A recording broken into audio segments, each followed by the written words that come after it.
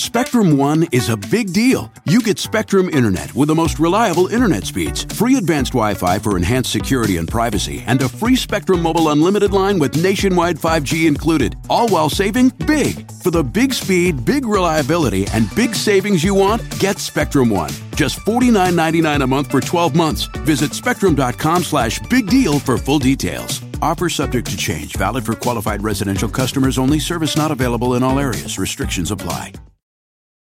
They say plants like music. Yeah, no, like really, they respond to the vibrations of it, which means that this playlist you're listening to, the plants are too. You know what else plants like? Organic soil from Miracle-Gro. It's made with all the best stuff like wood fiber and compost. Plus, it's OMRI certified organic, which officially means it's made with superior ingredients. And when you give your plants the stuff that makes them happy, they won't judge you on your iffy playlist. Hear that, plants? So go ahead and give them Miracle-Gro. So you guys have probably heard sitting is the new smoking. The most important thing you can do for your office is actually to walk around in it. And one of the best ways to do that is to have a standing desk. I have a standing desk. It's a small one. It is called the Jeswick. I love it. I absolutely love it. It really kind of looks like a podium, but it's just a small standing desk. It's kind of big enough for my journal and a cup of coffee. I use it all the time. I love it. I got it from Fully. Fully is the premier maker of standing desks. And for 4 years in a row, the Wirecutter, the independent review site that I use for almost everything, has named Fully's Jarvis standing desk the best standing desk on the market. My husband has one. He's designing his whole office around it now. He's redoing his office, and that standing desk is the centerpiece of it. Because standing desks aren't really about standing. They are, like I said, about moving around. Fully standing desk and collection of active chairs give you the freedom to sit, stand, stretch, squat, perch, or lean yourself into a healthy, comfortable position, or many healthy, comfortable positions that work for your body's unique and changing needs. Just listen to your body. It wants to move around. It's chairs that make it sit. So don't use regular chairs. I mean, use a regular chair every once in a while if you want, but standing desks and active chairs, those are great. And Fully is where to get them. Fully keeps your body moving so you can feel more alive and engaged in your work and in your life with the perfect mix of modern design and healthy movement. That iconic Jarvis standing desk, the Capisco chair, and the Topo mat, those things all work great to just subtly keep you from being in stasis. Rigid sitting can contribute to negative health effects, and Fully's desks and chairs relieve the static load on joints and ligaments while improving posture and circulation. So get your body moving. Go to fully.com/friends. That's Fully, FULLY.com/friends. Fully. Desks, chairs, and things to keep you moving. Hi, this is Anna Marie Cox, and welcome to With Friends Like These, the show where we talk about the differences between us without letting them divide us. It is time for us to check in with Rick Wilson, the Rick Wilson, as he's known on Twitter, and really by me as well. He is a former practitioner of the dark arts on the Republican side who has now moved over to the light. At the very least, he's a Ravenclaw or Hufflepuff member, if not full Gryffindor. This is one of the best conversations I've ever had with Rick. I think not just because we get kind of real about what the stakes are towards the end of the conversation, but because Rick is finally kind of ready to talk about what policy ideas and so-called conservative goals he is willing to give up in order to find some common ground with liberals and Democrats that we can move on from the Trump era changing. What is going to exist for us if and when we get rid of El Cheetolini, as I believe Rick dubbed him some time ago? You know, right now, the Never-Trumpers and the liberals, you know, we have this temporary alliance, and I love talking to Rick about how awful Trump is. But is our relationship really going anywhere? I think the answer is a tentative yes. And at the end of the episode, I have a slightly personal message for folks who are the kind of people who listen all the way to the end of the episode. But until then, please do enjoy my conversation with Rick Wilson. Welcome back to the show, Rick. Thank you. Pleasure to be here as always. So we are recording, full disclosure, we are recording on a Wednesday afternoon, so that we've got a lot of week to go. But so that anything could happen. The North Korea summit could get canceled and back on again and back off again and back on again. That could happen. Some more indictments could happen. There's a lot. We won't go through the list of a lot because a lot has already happened. But Pyongyang could be reduced to a glowing radioactive crater. That also, we could be reduced. Some West Coast city, perhaps, reduced to a crater. But one of the things I've noticed in your commentary recently has been along the lines of something that a lot of people in the more overtly progressive resistance have been saying, which is like, don't get distracted. Right? Right. Yeah, look, Donald Trump's weapon of mass distraction, his Twitter feed, they've realized that people will chase the rabbit if they put enough rabbits out there and look foolish. For instance, I didn't tweet or talk about or comment on the whole Melania not being around thing because I felt like it was fool's gold. It was boob bait. And so, I try not to follow every little blip of the Trump seismograph because an awful lot of it is meant to keep you away from thinking about the big issues that are around him and the crises that are surrounding him. And, we often see him try to distract from the fact is Michael Cohen and Paul Manafort have got Donald Trump missing a lot of sleep right now. And he would much rather us focus on NFL football players, the Philadelphia Eagles, and a host of other things that are essentially nothing burgers in the course of the big scope of what's going to happen in the next few months and weeks. Now, do you think we should be focused on the Russia investigation? I mean, because I think it's interesting because I tend to agree with you, like focus. And some of the stuff that I feel like we should focus on is, like children being separated from their parents, let's say. Puerto Rico, for example, also a bunch of people. Oh, sure. I mean, look, there are very consequential issues we can, walk and chew gum also. Right. But some of the small ball stuff where they want you to chase, like I said, chase the rabbit. The NFL thing is very specifically, like, I feel like that's one of the few things, he doesn't play three-dimensional chess, but this is definitely like a marbles game, the NFL thing. Like, yeah, it is. And look, he admitted it. You saw that he admitted it to Jerry Jones in the deposition on Kaepernick, right? Where he just said flat out, yeah, I'm doing this because it's good for me. Yeah. So the culture war stuff they're throwing out there, and the MS-13 stuff they're throwing out there, that's all this sort of overarching Trumpian defense mechanism. But, they would prefer us not to talk about his rising tide of legal peril, or the fact that and while some people posted the wrong photograph of the children in cages, there are still right now children in cages and being held after being separated from their parents in an unbelievably punitive and shitty thing for our country to have on its report card. Yeah. And I'll point out that there were plenty of liberals and progressives that were critical of the Obama administration's treatment of immigrants. Like, it's not, This is not something that like progressive activists you didn't criticize Obama. They plenty criticized Obama. Oh, they did. Yeah, absolutely. Look, Obama had a very vigorous program running at the border. Yep, he did. Deported more people than any other president prior to him. I was just going to say it was a greater number than George H.W. Bush and George W. Bush and Bill Clinton combined rolled up. So it certainly wasn't something that is a brand new issue. But there's a sort of punitive glee about the Trump people with this, where you read that Sessions interview and he's almost giggling about it. Yeah. And they look at it in a way where they've reduced these people who are coming here, many of whom were coming here to seek asylum and status legally, who reported in and then had their kids taken away from them. Yeah. It's outrageous. It's outrageous. And it's if there's a bad for the brand thing that's happening right now, it's that, and the fact that Puerto Rico is barely considered recovered, and we're just in the beginning of the next hurricane season.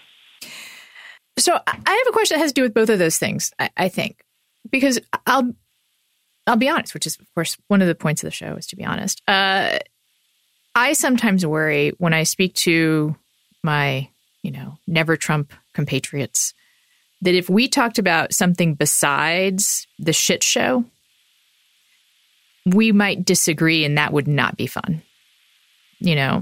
Like some policy details, I know you and I still disagree. Sure.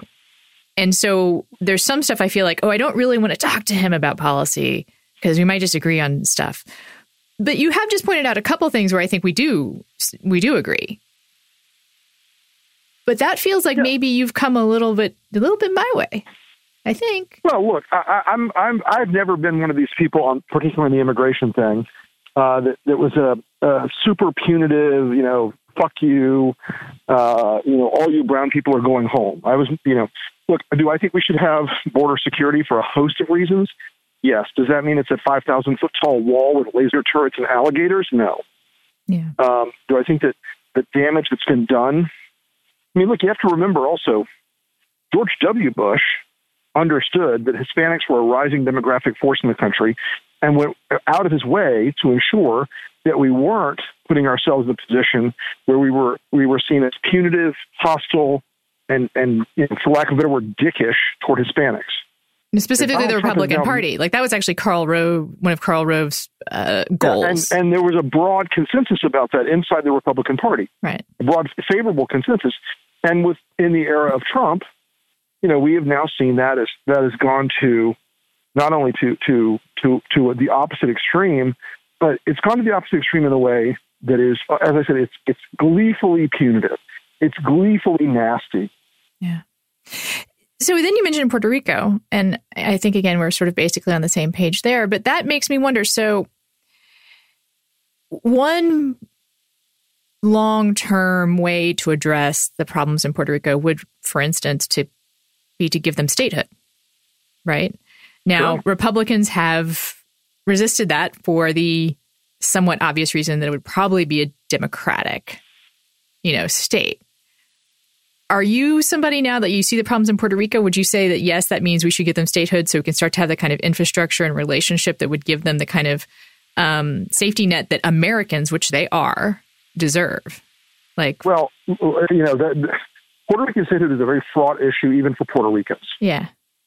And a lot of them that I know and I've talked to over the years are very happy with the way the current situation works in terms of tax structures and business structures and whatnot.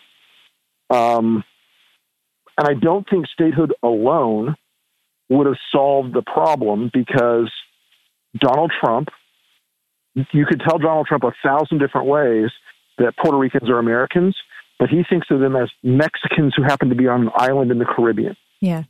He does not think of them as American citizens. I call it sea Mexicans. Yeah. He does not think of them as American citizens. He believes that they are not Americans, when in fact they are Americans.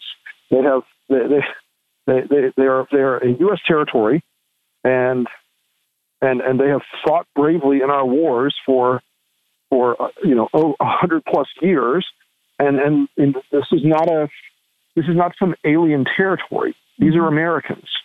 But I don't think statehood would have solved the infrastructure problems. I don't think it would have solved necessarily solved the logistical problems that occurred. Because look, a lot of American members of both parties, members of the Senate and the House, and Rick Scott of Florida, may have a number of issues that you may disagree with him on, but the guy hustled resources from Florida to Puerto Rico in a way that was admirable, because he recognized that there are now about 450,000 Puerto Ricans living in the state of Florida. Right. Marco Rubio, they jokingly call it the senator from Puerto Rico because he was there so much, and was doing it because it was the right thing to do.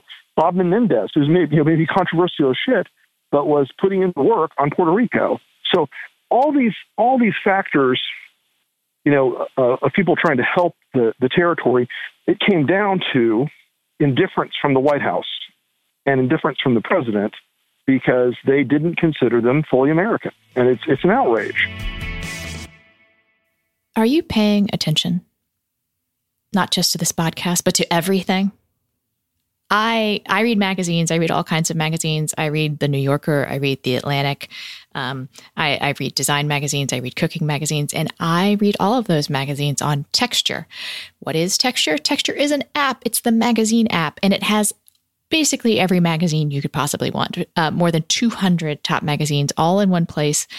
And if you read on a tablet, it's better than a magazine, because it reproduces the same beautiful photos and interviews with some special features. And also you can have all those magazines in one place. And you can do something that's hard to do in real life, which is you can remember, that piece that everyone was talking about, a month or two ago that I didn't get a chance to read. I'm going to sit down and read it now. And I don't have to dig through the stack of magazines, in my office. I don't have to go through the recycling. I can just find it. And that's like what I did with Franklin Foer's piece on Paul Manafort that was in The Atlantic a couple months ago. He's been in the news again lately. And I remembered I never finished reading that huge piece that Frank did. So I finally went back and read it. And it's a great piece. You should read it. The Atlantic is on Texture. If you are a listener to the show, you can get a free 7-day trial of Texture. Go to texture.com/friends. Why wait to start reading the latest issue of your favorite magazine? Try Texture for free at texture.com/friends. That's texture.com/friends to start your free trial. Journalist Mehdi Hasan is known around the world for his televised takedowns of presidents and prime ministers. He hosts Upfront on Al Jazeera and is a columnist for The Intercept. And in his new podcast, Deconstructed, Mehdi unpacks a game-changing news event of the week while challenging the conventional wisdom in a tight 30-minute package, a little quicker than what we do here. He starts his show with his take on one topic and what the mainstream news is getting wrong or what context is being missed. And then he goes into a deep analysis and conversation with his guest or guests of the week. And get this, his guests have included Judd Apatow, Bernie Sanders, and Hassan Minhaj. So he kind of covers the gamut, I would say, in terms of who you might be expecting. It's everyone from comedians to politicians to, for instance, Stephon Clark's fiancée. So you're going to hear from a lot of different people. And the show has covered such topics as the violence in Gaza from the perspective of Israeli activists against the occupation, and of course, police shootings, as through the eyes of the fiancé of Stephon Clark. Also, he's talked about the dangers of John Bolton with former diplomats. As a Brit and a Muslim and immigrant based in Donald Trump's Washington, D.C., Mehdi Hasan gives a refreshingly provocative perspective on the ups and downs of American and global politics. Deconstructed is a show that cuts through political drivel and media misinformation to give you a straight take on one big news story of the week. It is out every Friday, just like this pod. You can listen and subscribe at theintercept.com/deconstructed or on any podcast platform. I think you're spot on in that Trump does not consider them Americans. He does not cognitively understand. I think he literally does not understand sometimes that they're Americans. He doesn't think of them as Americans. I'm not sure if you gave him a quiz, he would be able to answer the question about whether or not they were Americans. I do think that them having statehood would give them some of the tools to address the systemic problems that exist there. The reason I asked about it specifically in this conversation with you is that I have been thinking about, Rick, my friend, my comrade, what are you willing to give up policy-wise to gain allies in battling Trump? Like, midterms are coming up. You want to know for real? You want my real answer? Yeah. What's your real answer? Healthcare. Sorry. You know why? Yeah. I think there's a broader common cause to be made on that than almost any other issue. We have proven neither extreme works on the healthcare debate, and neither extreme has operated in good faith for several years now, and this is something that directly changes Americans' lives for the worse. Every time we fuck it up more, it has more and more devastating impacts, and that is an area where I've just sort of, brushed my hands and said, okay.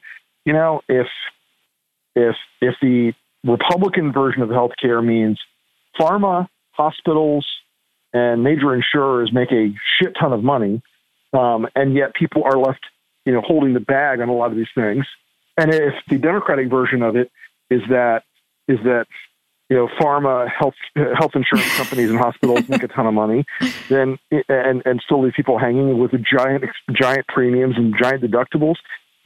There's something missing in our policy and our ideological framework for how we're approaching this problem.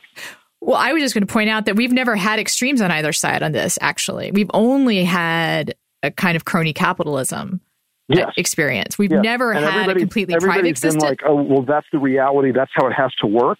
Well, it's not working. And also, we're one of the only industrialized countries that does it this way. Right. And so I've basically reached the point where I've called bullshit on my own team, where you guys don't want a free market in healthcare. Yeah. You want to take care of the people who've written you the largest checks from the largest lobbying groups. You want to take care of them. The other side is in the same box. And there are some things about the healthcare market that I've just reached my absolute end point on. And there's another two areas that I'm completely willing to get away from this rigid Republican ideology on. And the first is, and we've talked about this a little bit, the first is gay marriage. Mm-hmm. If you think that the state should decide who can and can't get married, you're not really a limited government person. If you think that the state should endorse an outright prejudice against groups of people who want to get married, then you're trying to achieve what you claim that only the Democrats and liberals want to achieve, which is social engineering through the use of government power. So there's an area that I'm just done with. I'm sort of broadly done with all the evangelicals and their bullshit, because we've reached the point where we're really clear now what they believe in.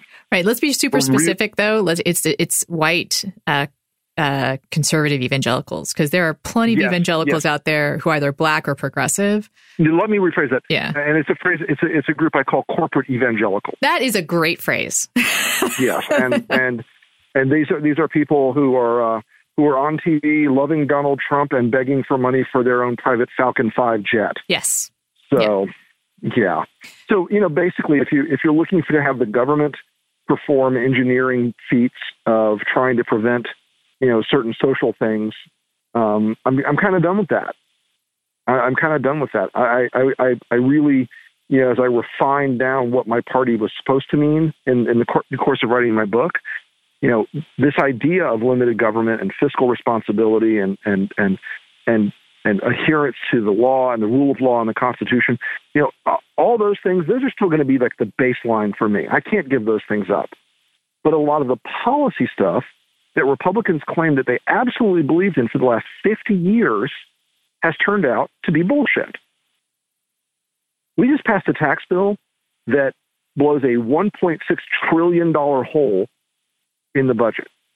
We have sworn for decades we're going to fix Medicare, Medicaid, and Social Security.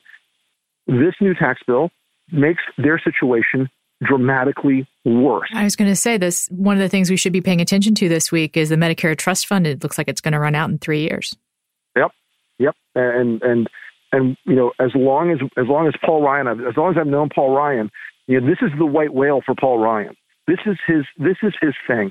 He wants to fix entitlements. He wants to fix Medicare, Medicaid, and Social Security in this country because he recognized or claimed to that the fiscal overhang of those three programs had to be addressed in some meaningful way, and it had to be. We had to reach a point where we all stood up as responsible adults and did something. Well, guess what? We're never going to do that now. Yeah.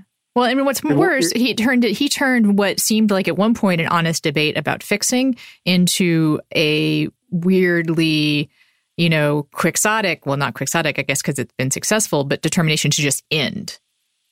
Like, I think it stopped becoming fixing those things for him and started becoming starving those things.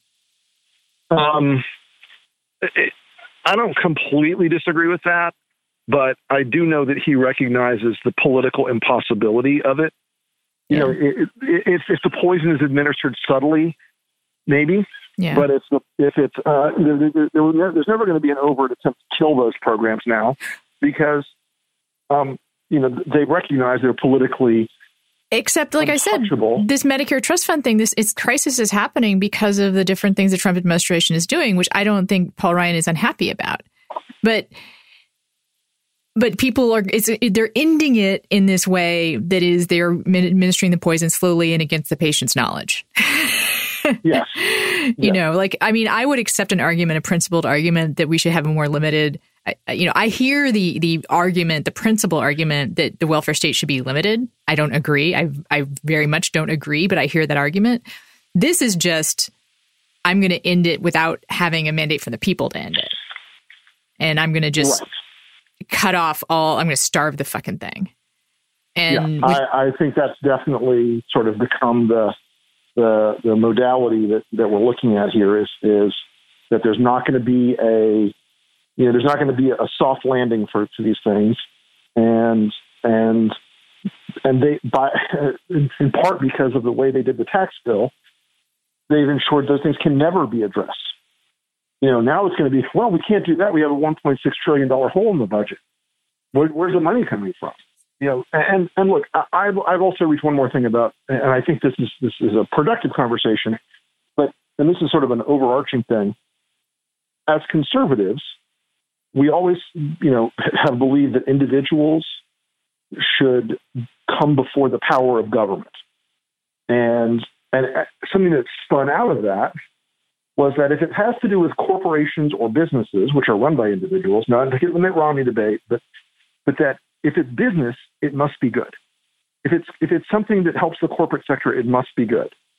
And I'm kind of over that because I've been witness now for too long to the corporate sector using the power of lobbying and the power of campaign donations to essentially say, do my bidding, no matter how reckless and dangerous and terrible and how much they're using the regulatory playing field to ensure their profits. Mm-hmm. That to me is a fundamentally, a profound betrayal of free market ideology. So I'm sort of, if you want an area I'm willing to also to take a really hard look at, it's anything in that crony capitalist space that my party has become extremely comfortable in delivering on. Is my understanding that you've now seen through the bullshit on it, then you've seen that your party does not actually stand for free markets. They actually stand for crony capitalism.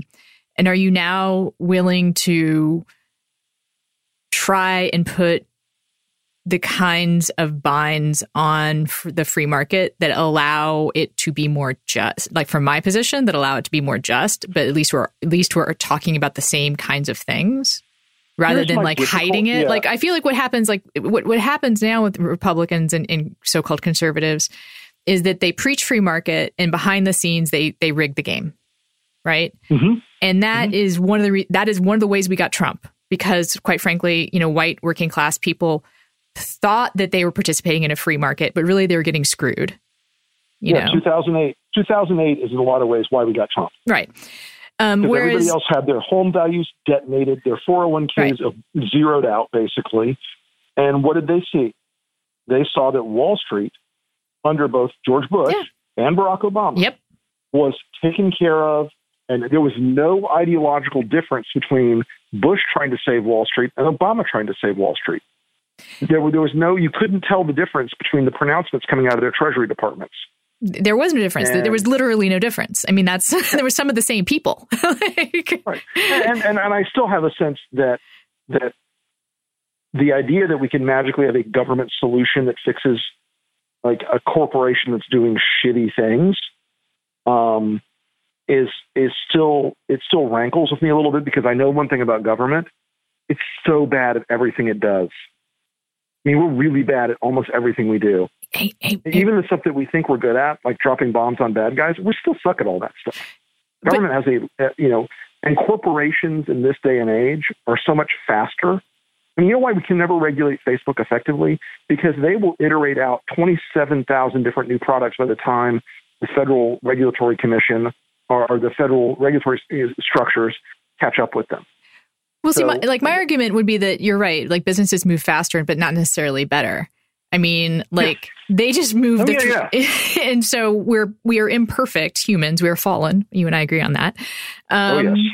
And so, like, my argument about this and how I would hope to have these discussions in the post-Trump age when hopefully we're all kind of arguing about policy and not about corruption, is that rather than preach free market and then rig the game behind the scenes, like, let's rig the game in front of the scenes, if that makes sense. Like, let's just agree that the free market there's no such thing as a true free market. So let's just at least agree on what the parameters are. And my side will probably be like, we want all the parameters. Right. We want all the restrictions. And then your side will be like, well, maybe these restrictions. And then, I think the idea on the left in a lot of ways is we can have a sweeping technocratic solution. If we get enough smart guys in a room writing enough regulations, we'll fix everything. Yes. And I'm very skeptical about that. And as you should be, by the way, but that is like the instinct of most progressives. True. I will cop to that. But I don't know, and I don't know how it looks yet. But this is one of the things where you build up an immune system or a structure or a stricture on the front end of all these kind of decisions. Let's just say on regulatory questions that has some guide rails.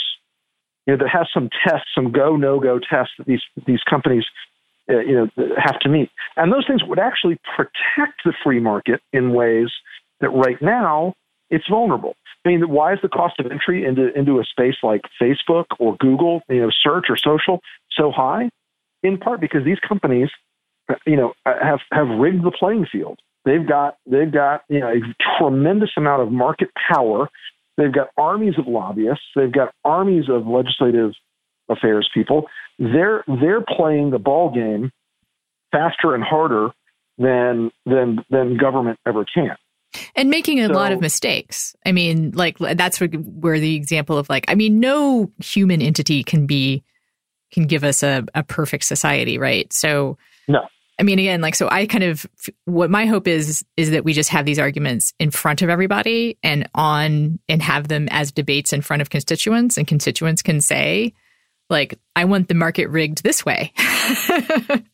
Right. I would prefer it to be rigged the way Anna wants to rig it. No, I want it to be rigged the way, Rick wants to rig it. I mean, like, I think the failing, and everybody has to own it on their side of the ideological fence.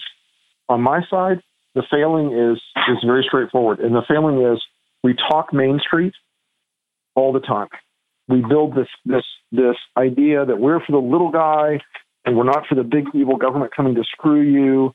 And if not for us, then you're doomed. Well, on the other side of this equation, that's a giant lie. It's a giant lie. I mean, right now, under the new tax bill, we are doing things that are going to help things like real estate investment trusts become the dominant, force in the realty market. And those things are going to own every home. The dream of American home ownership is going to go away. A lot of these things that we're setting the conditions for are, I honestly think are anathema to a stable, prosperous society. These days, you can get practically everything on demand, like this podcast. You can listen to it whenever you want, when it's convenient for you. So why are you still taking trips to the post office to mail letters and packages when you can get postage on demand with Stamps.com? Stamps.com gives you all the amazing services of the post office, which is my favorite government service. I swear to God it is. Right from your desk, 24/7, when it's convenient for you. Buy and print official U.S. postage for any letter, any package using your own computer and printer. Just click, print, mail, you're done. The mail carrier picks it up. No special arrangements like you have to do with some other things. I use Stamps.com for my business, which I have. I am a business now. I am a LLC. I've talked about it before. And I have stuff that I mail. I have gifts that I send. I have merch that I send. I have merch that I receive, although I don't have to pay for that. So Stamps.com is great, especially if you're a small business, if you're just one person, if you have a side hustle, I would recommend Stamps.com. And if you want, you can try it out. Use friends for the special offer. It includes up to $55 of free postage, a digital scale, and a 4-week trial. So don't wait. Go to Stamps.com, and before you do anything else, click on the radio microphone at the top of the homepage and type in friends. That's Stamps.com, enter friends. This is actually where we can kind of return to talking about Trump a little bit, because that is the great fear, right? Mm-hmm. Is that things become unstable enough in our society. Like, it's hard to believe right now, but I think most people can get their minds around this if they want to, which is that we are blessed to have a basically stable country while Trump is president. You know, like yes. Our economy's going okay, right? Like the rule of law is applied sort of broadly-ish. Yeah. Like there are certain pockets of it that have had to do with race where it's not, mm-hmm. but we have a functioning country, you know? If for whatever reason it were to not function as well and Trump was president, very bad outcomes are possible. Yes. And I think I don't want to put too hysterical a point on it, but this is a man who is not prone to looking at things through the great American lens of leadership, jurisprudence, tolerance, respect, etc. He is a man very much inclined to view things in his sort of professional wrestling, me attitude, and willing to say things. We joked a lot about it in 2016 when he did the rally, saying, knock that guy out, kick his ass, all that stuff. We joked about that. Mm-hmm. But, the world's full of dumbasses. And a lot of those dumbasses are going to hear Donald Trump say, my enemies hate me, you should take them out at some point. And we're going to have, we better hope the rule of law sticks at that point, because, and I hear this a lot. And I don't know about you, but have you detected this? There's sort of a rising little radar blip out there of, if you guys do impeach Trump, it's blood in the streets.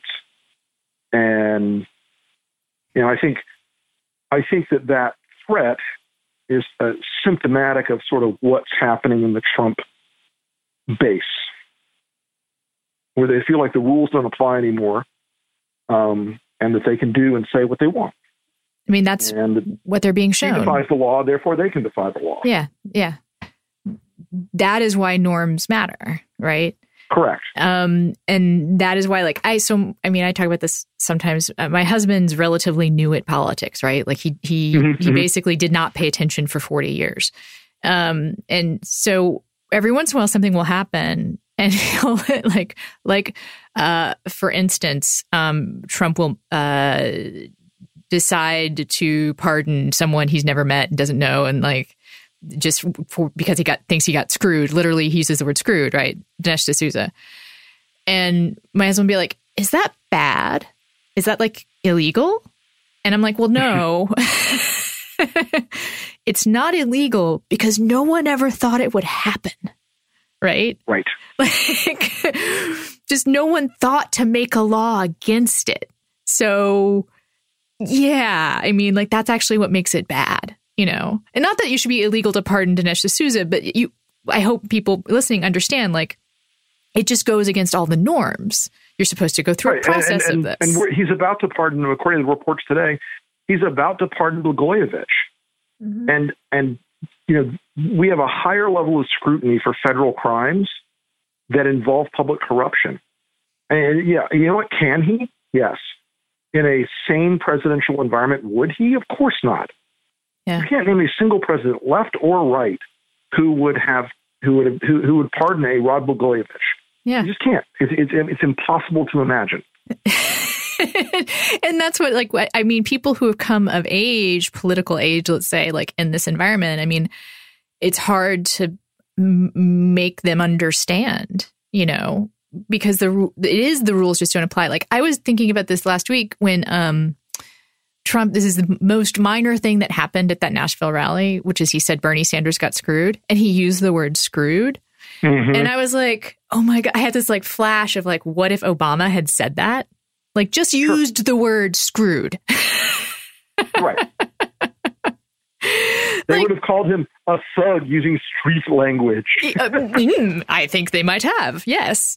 And it just would have been a whole thing, and we would have had a debate about it, and like my side would say its thing, and your side would say its thing, and now that, like, I don't know, not a single person wrote anything about that or noticed it. It was not even a topic of conversation. And not that it should have been, but it's just so crazy where we are.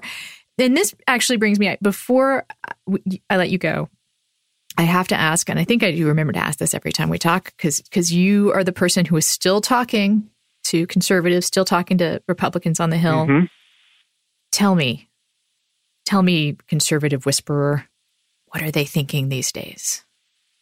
They're thinking they've put on a very brave face for the last couple of months. There is a level of freak out that the tax bill didn't work its mojo. They thought it was going to drive conservatives out and make people love them and everything else. And it just didn't. The thing they're most fearful of in their internal numbers is even Republicans don't like Republicans. Yeah. Even members of the Republican Party, they love Donald Trump, but they're lukewarm at best about their own members of Congress, and they're hostile about any other members of Congress or any other Republican figures. It's remarkable. And correct me if I'm wrong, that's because it's become the Trumpicans, not the Republicans, because the Republicans have left. The party. Yeah. The actual conservatives have left. They're not IDing. There's a sense that the strong economy is going to help them, but there's also a growing sense that maybe that basically gets you to even. Mm. Maybe that basically gets you to neutral because of the negatives from Donald Trump and the increased Democratic turnout. Maybe the strong economy puts you basically on a level playing field. I think there's some wish casting going on there, but that's sort of where they're at right now. Most of them are very nervous that Donald Trump will continue to do crazy shit. And look, the number of people in the Senate or in the House majority rather, who are strong, legitimate red hat fanatics who really believe this shit, it's about 35 members, maybe 50 on a really good day. The rest of them are either opportunists, including some that look like they're Trump supporters, like crazy Trump people. I mean, look, a guy like Matt Gaetz, who's out there beating the drum for Donald Trump every day, it's about Matt Gaetz. It's not about Donald Trump. Mm. Jim Jordan, it's about Jim Jordan, not about Donald Trump. There's a great dissension in the House because Paul's quitting. The Senate's a little more sanguine because the map is just good for Republicans this year. The map is a benefit to Republicans. With only 8 seats up and with a billionaire candidate in Florida who, has proven himself as a 2-term governor that he'll spend whatever it takes to win, and you end up in a Senate situation where they're a lot more calm. They're a lot more sanguine. Right. But, Mitch can't afford to lose any seats. We're 51. We're a 1-seat majority right now. So, if the overall climate in Nevada, Arizona, and Florida takes a turn, that puts the potential for a pickup out and the potential for a loss up. So, those cases, the Senate case is a little more optimistic than the House case, but the House case behind closed doors is still very, very grim. And there's some interesting static going on between the consulting class and the NRCC's leadership, where the NRCC's leadership is saying, "Hey guys, you might want to stop running those MS-13 ads because they don't work." Mm-hmm. And I focus grouped them in Virginia this last year, and I could have told you as a guy who's made a couple of negative ads in my day, it was exactly what I thought would happen. It worked for the hard right Republicans who were already going to vote for you 100%. Mm-hmm. They were already coming out to vote for you. But it pissed off everybody else. It blew out the suburban Republican women. It blew out people with a college degree. It blew out people who are moderates. It blew out people who are independents. And moderates and independents are two separate animals, of course. And people conflate them a lot, but they're not. I know. Yes. Thank you for making the distinction. And yes, they are, of course, different. But it turns them both off. Yeah, but those MS-13 ads are killing people. I mean, they're death in the general.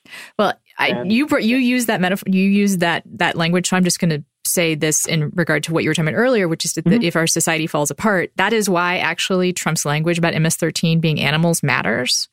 Yes. Is that I am not one of the people that thought he called all immigrants animals. I see that he was referring very generally to MS-13. It's still bad. Not because I'm an MS-13 defender. Right. And I do, although my faith does tell me, we're all animals, really. Like we're all, Well, and this is a norms question. Yes, exactly. Any other president, left or right, Republican or Democrat, would look at these MS-13 people and say, many of them are violent, vicious criminals. They are unlike the majority of the Hispanic community in this country, the vast majority. Yes. This is George Bush going to the mosque a few days after 9/11 to say, Muslims may have done this, but not all Muslims did this. Right. It's a very bright line that Trump has crossed, and I think it's one that's incredibly dangerous. Again, as you said, if things get frisky and the edges start to fray around society a little bit, permission slips from the president are a powerful thing for bad people. Yeah. And I will put out there, I don't know what you do on a daily basis or in your life to hang on to hope and humanity in all this. Because that is just a sour note to end on. So I'm just going to put out, I will remind people that the way to combat that kind of hatred and that fraying is to be a part of the community that you live in. Yep. Go to Little League games, participate in neighborhood parades, walk. Go to church if you're a person of faith. Go to church if you're a person of faith. Relationships. Yep. Go, shop at your neighbor's garage sale. Just talk to people. That's something we don't do anymore. Is Facebook's made it easy to stay in our silos. Yep. And I've always jokingly said I've conducted for the last 30 years a focus group of Americans. Because I talk to people all the time randomly. Sometimes it's weird for them, but I do that all the time. Mm-hmm. And so, I just think we're in a situation where no one wants, no one wants to be alone in this world, and no one wants to be isolated. But if we let political framing be the thing that isolates us from everybody else, it's the worst way to be isolated, I think. Yeah. So broaden your net, folks. Broaden your net. And if you really want to reap the rewards of this, be of service. Absolutely. Be of service in a way that's, I would suggest, not particularly political, so that you're being of service to people whose politics you don't know what their politics are. And that is powerful for both you and that other person. And I cannot recommend it highly enough. It is the way that I stay sane. So, Right. Thank you for your time. You are welcome as always. Rick. I appreciate it very, very much. And I likewise. I have the galley of your book. I will be looking at it, and we will talk more about it next time you're on. Would you buy a t-shirt for $50 when you knew it only cost $7 to make? I do not think that you would. I would not. And Everlane means you don't have to. Everlane only makes premium essentials for men and women using the finest materials without traditional markups, and they tell you their real cost so you know you're never overpaying. Everlane wants you to know what you're paying for and why you're paying for it. They are radically transparent about every step in their process, from the materials they use to the ethical factories they work with. I had this happen not too long ago. A reader said on Twitter, I thought you were transparent. I can't find your factories. And Everlane replied on Twitter with, here is where you find it. And they gave the URL and they gave all the information. It was right there. They really do want you to see where your stuff comes from. And they know where it comes from. And because they're selling directly to you, their prices are 30 to 50% lower than traditional retailers. They look better. They cost less. They last longer. They're ultimately better for everyone involved. Essentials like the Cotton Crew are exactly what they should be. They're simple, stylish, and made from quality materials. Check out that and the Cashmere Crew, which weirdly I can still use here in Minneapolis. The 100% human box cut tee, the silk short sleeve square shirt, which is one of my favorite shirts. I absolutely love it. The high rise skinny jean, which is also awesome. and the mid-rise jean, and more. Everlane's timeless essentials are just what you're looking for. No frills, just quality. And right now you can check out my personalized collection at everlane.com/friends. Plus, you'll get free shipping on your first order. That's everlane.com/friends. Everlane.com/friends. And that is almost it for the show. Not quite it. I want to add, actually, before the show gets going too much further, that here's a trigger warning, because I'm going to talk about suicide. And that's heavy. And if that's not something you're up for today, then God bless you. And I'll see you next week. I promise. Come right back to the show and enjoy your weekend or wherever it is you are in the flow of time. If you're up for it, well, it'll be here. I was going to spend a little time in this episode talking about last week's episode, which got a fair amount of feedback. People had some feelings about just how strongly Kamau Bell and I basically dismissed Starbucks' attempts to do some implicit bias training. I heard every criticism that people made. We were probably a little too cavalier. I should have spent more time talking about the research that's shown how basically useless implicit bias training is. And I also probably should have given some amount of credit to the fact that they're doing something. But when I was putting together my thoughts about how I wanted to address the criticisms that were made, I heard about Kate Spade's death. And I'm going to be honest, because that's what the show is about. I'm very grateful that I heard about it, because as I was trying to process the criticisms that I heard from you all, which I take very seriously, maybe too seriously, I started to get in this sort of downward spiral about all the mistakes that I've made with this show and everything that I want to do better, and how the show could be so much better if I was better and I did more and I worked harder. I was in the middle of that loop when I saw the news about Kate Spade. And I remembered very clearly the first Kate Spade bag I bought. It was $19.99. I bought it at her shop on Thompson in Soho. I was an editorial assistant. I could not actually afford the purse, but I bought it anyway because it was perfect. It was about the size and shape of a lunchbox. It was stiff leather, clean and crisp. And it had two sides. It was divided with a zipper divider in the middle. And I remember telling the salesperson this was perfect, because I could keep my work stuff on one side and my personal stuff on the other side. All these plans for this purse. It was part of a dream. It was a dream purse, because I wasn't thinking about my real life. I was thinking about this other alternate reality where I was the kind of person who had a Kate Spade purse, and I was the kind of person whose life could be divided neatly into work and personal. I had this idea that this purse would square away my life in the same way it squared away my things, that its clean lines would make my life feel more linear, that my messy insides, which are always kind of in danger of overspilling my boundaries, they would be contained by this aesthetic that she had, this aesthetic that was just completely coordinated. She had yet to go into clothing and housewares and stationery. But between this personal story she had where, she was married to Jack Spade and they had this life that looked straight out of a magazine, and she was a former editorial assistant like I was, and her store had this amazing, lush precision.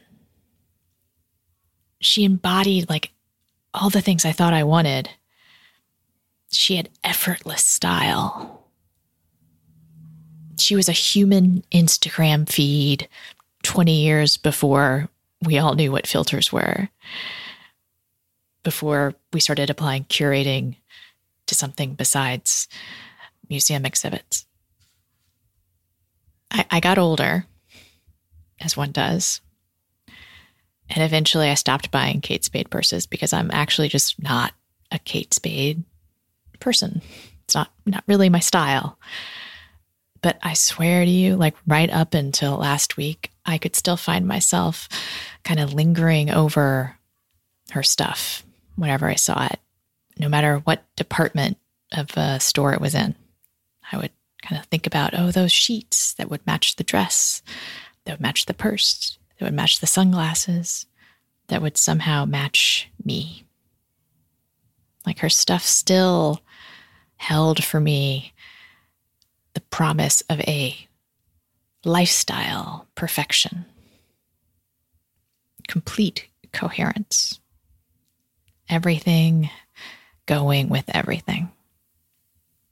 Capitalism kind of depends on that kind of magical thinking, actually. And it's no wonder that Kate Spade was so successful. She had this seamless presentation of this utterly coordinated existence. And of course, that made her hundreds of millions of dollars because the system works on our desire for perfection and human beings' inability to achieve it. The system wouldn't work without Kate Spade radiating frictionless grace and the impossibility of any normal person actually achieving that frictionless grace. Our individual perpetual failure is actually what fueled her success, or I should say the success of her brand. It is not supposed to occur to us that there is a real human being at the center of that idealization, and that she might see herself as a failure too. I really do. I wish with all my heart it had not taken her death for me to realize that she and I were actually more alike than different. And that while I may not share her aesthetic on the outside, I know exactly what hopelessness looks like on the inside. I have been where she was. I am just a lot luckier. My suicide attempt failed, and I found help. And I discovered someone underneath the accessories and costumes I have tried on my whole life. And I try to take care of that person that I discovered. Today, my mental health depends on seeing through my own attempts to convince myself I'm not enough. I have trouble believing it sometimes. And that's why I actually take a lot of joy, and I do repeatedly remind you all that you are enough. I believe it about you. I believe with all my heart that you are enough and that you are loved. And I believe that about you with so much faith, it actually makes it easier to believe it about myself. And so I want to make you a deal to make this easier all around. I will believe it about me if you believe it about you. But know that if you are struggling, you do not have to do this work by yourself. If you are thinking about suicide, you are not alone and there is help. Please, please take time to talk to someone in your life or get in touch with the National Suicide Prevention Lifeline at 1-800-273-8255 or the crisis text line 741-741. I promise you, I swear, on the 2,000 or so tomorrows that I have seen since I woke up in that ER, it gets better. I got better, and you can get better. And I will most definitely see you next week. Take care of yourselves.